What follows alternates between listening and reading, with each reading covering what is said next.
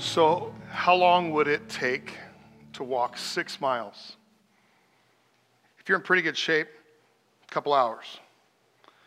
One of the most important events in all of human history took place just 6 miles from Jerusalem in a little town called, help me out, Bethlehem. Now, granted, 2,000 years ago, Bethlehem wasn't much. It was the permanent home of about 200 residents. That's a pretty small town. But because it was so close to the suburb of Jerusalem, various inns, various hotels were there because so many Jewish pilgrims would make their way to Jerusalem for Passover, and they would have a spillover into these areas. But this time, the hotels and the inns were full to capacity for another reason.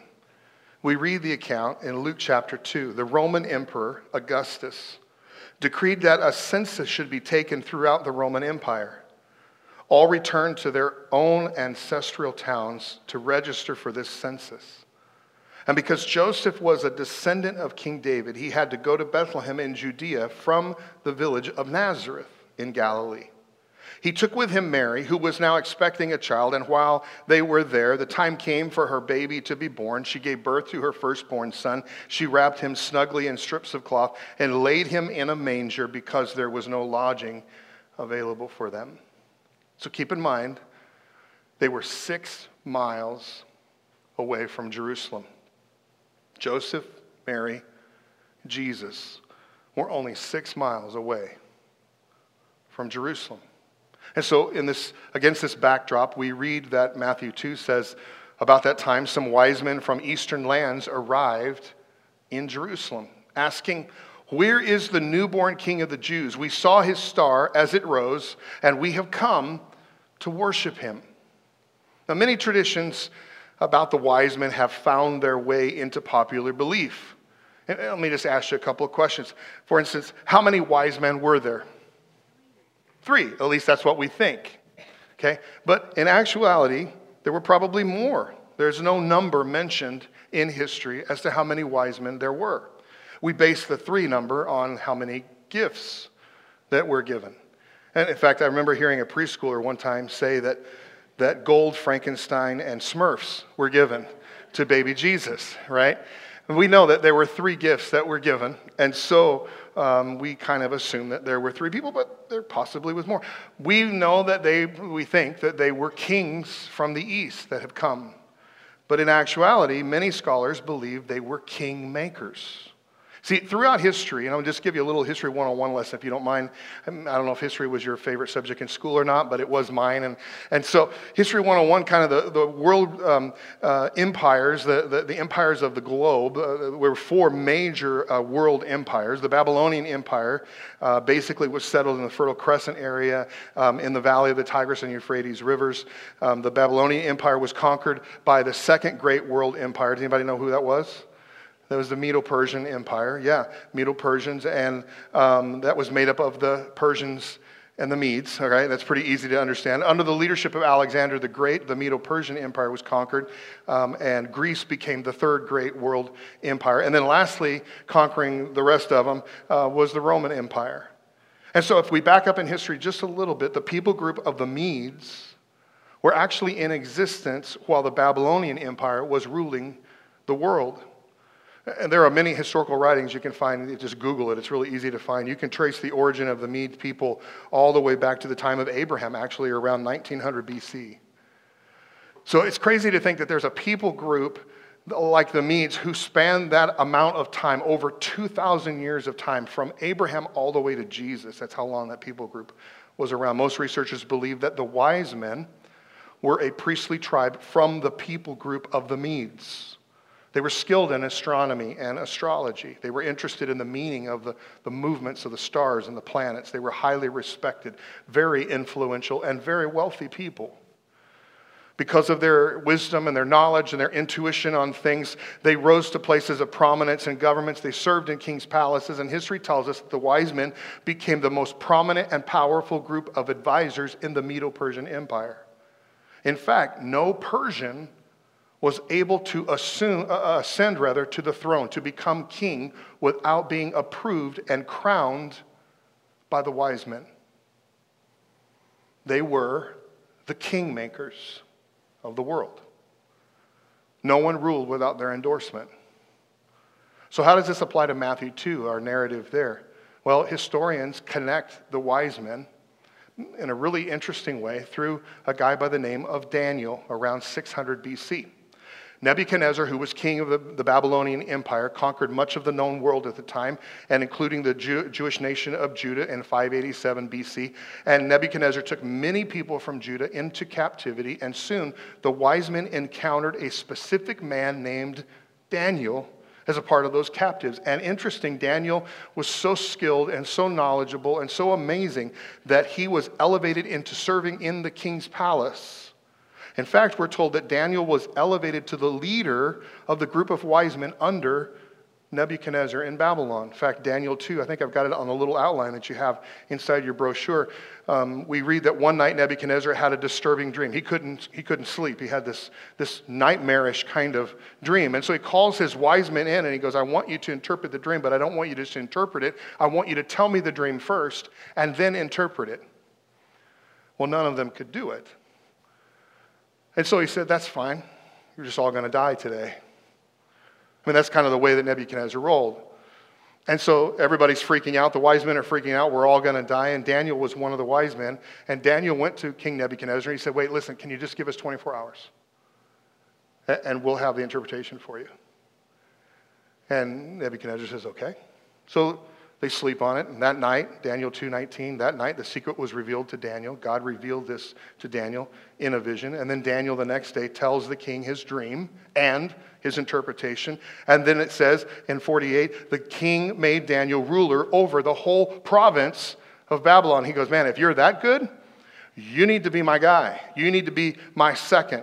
And so he made him not only over the whole province, he made him chief over the wise men. He made him the leader over all the wise men. Don't miss that. Because, see, Daniel was a guy who followed God. He was not only Jewish, but he followed God, wholeheartedly followed God. And so this position gave him an opportunity to tell people, other people, about his God and about God's people. And I think this is how the group of wise men in Matthew 2 became so familiar with Jewish history. This information had been passed throughout generation after generation of wise men until this group of wise men in Matthew 2 got a hold of this. I think they were reading some of Daniel's ancient writings. Maybe, get this, maybe where Daniel predicted that exactly 483 years would pass from the time that King Cyrus would decree to rebuild Jerusalem until the birth of the Messiah. Maybe they read that prediction from Daniel and they said, 483 years, let's do the math. Let's begin to count the years. And possibly they counted the years where the king of Persia had decreed this, and now they knew the when, but they didn't know the where. And so God miraculously, supernaturally, provides GPS, a star. They're astrologers, they're astronomers. They're looking to the heavens, and all of a sudden they see this star that is acting weird. It's not doing what it's supposed to do. Maybe this is our sign. And so they follow it, and they go to Jerusalem. And when they come to Jerusalem, remember the question they asked in Jerusalem, where is this king? Where is the newborn king of the Jews? We saw his star as it rose, and we have come to worship him. They knew the when, they didn't know the where. King Herod, verse 3, was deeply disturbed by this when he heard it, as was everyone in Jerusalem. Well, who was Herod? Herod was a guy who was appointed kind of like a governor, king of the Jews by the Roman Senate to kind of handle the Jews in that area. He had done so for almost 40 years, but you need to know that Herod was not a nice guy. He was compared to Nero. He was very jealous, very power-hungry, very power-driven, uncontrollable suspicion regarding everyone. In fact, Herod even had his own wife and her brothers killed because he suspected them of treason. He was not a good guy. Anything he needed to do, he would do to hold on to his throne. So these Persian kingmakers appear in Jerusalem.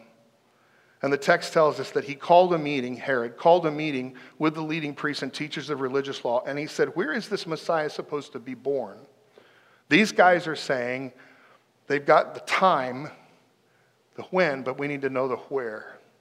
And look what these religious leaders say. They say, in Bethlehem, in Judea. For this is what the prophet wrote, O you, O Bethlehem, in the land of Judah, are not least among the ruling cities of Judah, for a ruler will come from you who will be the shepherd for my people. And this is where one question bothers me. They knew the where, but why didn't they go to see Jesus themselves?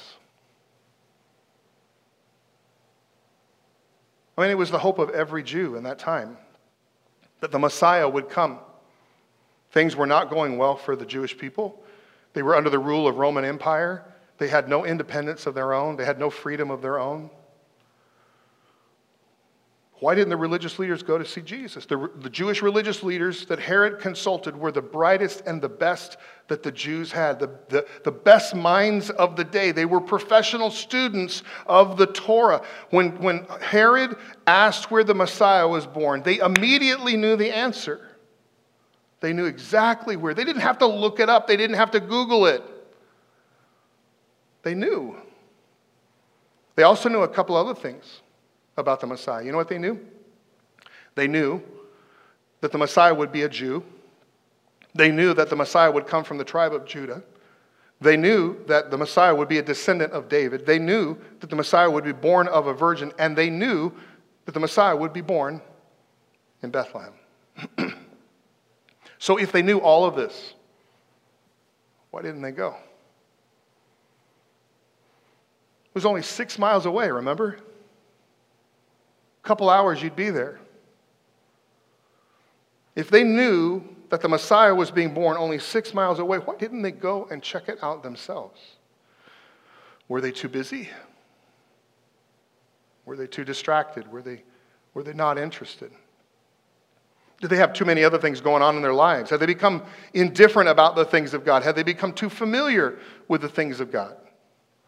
The religious people in the room knew that the Messiah would be born in Bethlehem, but they did nothing with what they knew. Hey, religious people in the room, if you call yourself a religious person, listen. God is doing something new. God is doing something today. Are you looking for what God is doing? Are you going to where Jesus is? Are you staying where you are? If you stay where you are, nothing in your life will change. If Jesus is just a theory to me, he will not affect me personally. That's a fill in the blank if you want to follow along in your outline. If Jesus is just a theory to me, he will not affect me personally. It's too easy to fall in the trap of saying, I'm Catholic, I'm Baptist, I'm Lutheran, I'm whatever, I'm nothing, doesn't matter. It's too easy to claim church attendance and say, well, I go to church all the time, and yet we keep Jesus at a distance. If Jesus is just a theory to me, he will not affect me personally. Keep reading, verse 7. Then Herod called for a private meeting with the wise men, and he learned from them the time when the star first appeared. Then he told them, go to Bethlehem and search carefully for the child, and when you find him, come back and tell me, so that I can go and worship him too. See, Herod knew what was going on. Herod knew these guys. Herod knew that these were the kingmakers. And Herod was jealous for his throne. And he said, what do you mean there's a king that was born in my area? I need to find out where he is. If you read later on in Matthew 2, he sends out soldiers to kill baby boys that are 2 years and younger because he's trying to eliminate this threat. But in this case, he knows that when a kingmakers come into town, there's no one that's going to rule. There's no one that's going to become king without their endorsement. He, along with these wise men, knew that this wasn't just a baby, that this was a king. the long-awaited God-anointed Messiah who would establish the kingdom of God as the king of the world. And the writer Matthew writes all this because it's his intent to tell the world that Jesus is king, a Messiah for all nations, not just for Jews, for the world. And just to make sure that nobody misses it, God creates this faith. I don't know what size of faith, but he creates this faith inside these wise men that lead them to connect the dots. The most famous kingmakers in all of history now come into this area. And verse 9 says, after this interview, the wise men went their way, and the star they had seen in the east guided them to Bethlehem. It went ahead of them and stopped over the place where the child was. I love these words right here. When they saw the star, they were filled with joy. All of these details that Matthew is presenting in his message, he's telling us that Jesus is king. The kingmakers are coming. And if the Jews aren't going to pay attention, if the Jews aren't going to acknowledge it, then God is going to drag a bunch of wise men from Persia to acknowledge the fact that Jesus is king. In verse 11 we read, they entered the house and saw the child with his mother Mary, and they bowed down and worshiped him. Can you imagine what is going through their minds as they enter this room, the one they have looked for, the Messiah, God's Son, God's King? The wise men are right in the middle of all that God is doing, and they realize it, that this is not normal, that this is supernatural, that this isn't just a baby. We are seeing, we are hearing, we are feeling the King. And they're a part of it. They're a part of all that God is doing. These educated, influential, intelligent wise men fall on their face because he's not just a baby. He's king of the world. Problem is, many of us never acknowledge that Jesus is king. So often we live our lives and we think that Jesus is here to help us, to help us accomplish our agenda. But Jesus isn't our helper. Jesus is king. He deserves my worship. He deserves my life. Nothing less. The Apostle Paul writes, God elevated him to the place of highest honor and gave him the name that is above all other names, that at the name of Jesus every knee should bow in heaven and on earth, and every tongue declare that Jesus is Lord, King. So when will you and I acknowledge that? See, there's a couple of things that we need to do. Some of us today need to take the first step and get right with God. The Apostle Paul said that we are made right with God by placing our faith in Jesus. This is true for everyone who believes, no matter who we are. He also said that if you openly declare that Jesus is Lord, you will be saved. For it is by believing in your heart that you are made right with God, and it is by openly declaring your faith that you are saved. Some of us need to put our faith in Jesus as King. We need to get right with God. But there are some of us who we've already put our faith in Jesus, but we've never surrendered our life to him as King. See, today, if I acknowledge Jesus as King in my life, what I pursue in my life should change. Too many of us have only made Jesus an add-on into our life, not a priority. And he's saying, I'm king. If he's king, then he needs to become a priority in your life and in my life. If I acknowledge Jesus as king in my life, what needs to change is how I live my life should change. My behavior, my lifestyle. Too many of us aren't living a life that's any different from anyone else. That's because we're not following, we're not obeying. If you're still the same, friend, listen to me. If you're still the same, you haven't acknowledged Jesus as King. The narrative wraps off with this in verse 12. God warned the wise men in a dream not to go back to Herod, so they returned to their own country by a, what's that word? Different way. Just say that word with me. Different. I know what this means in grammar, and I know what this whole phrase, grammatical phrase, is talking about. It was a different route. It was a different road. It was a different way. I understand that. But I like to say that the wise men returned home different. Because of what they've experienced, because of what they've seen, because of what they have been a part of, they returned home different. They not only knew about it, they not only saw it, they responded to it. They were changed by it. And in their experience, I think we see what God promises in Jeremiah 29. God says, when you come looking for me, you'll find me. When you get serious about finding me and want it more than anything else, I'll make sure you won't be disappointed. See, responding is the key. And that's my question to you, to us today. Are you responding to God? Are you responding to what God is saying to you? Are you responding to what God is showing you? In this season, too many of us, we know the Christmas story. We are moved by the beauty and the emotion and the nostalgia. But all of this is meaningless if we remain unresponsive.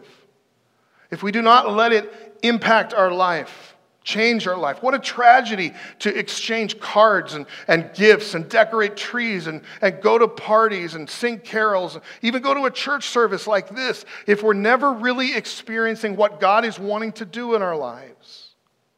It's not enough just to hear about it. It's not enough just to see it. It's my response. It's your response that makes the difference. So maybe God, in all of this today, maybe God in your life this week, this month, this year, maybe God is speaking to you. Friends, if I don't respond, if you don't respond, then I miss out on what God wants to do in my life. Responding is the key. Are you responding to God? Are you responding to what God is saying to you? Are you responding to what God is showing you? If you don't respond to what God is saying or what God is showing, then you will miss out on what God wants to do in your life. But if you respond to God, you will experience all of what God is doing. You will not be disappointed. Your life will be changed. Today is your day. I hope you respond to God. Would you bow your heads with me?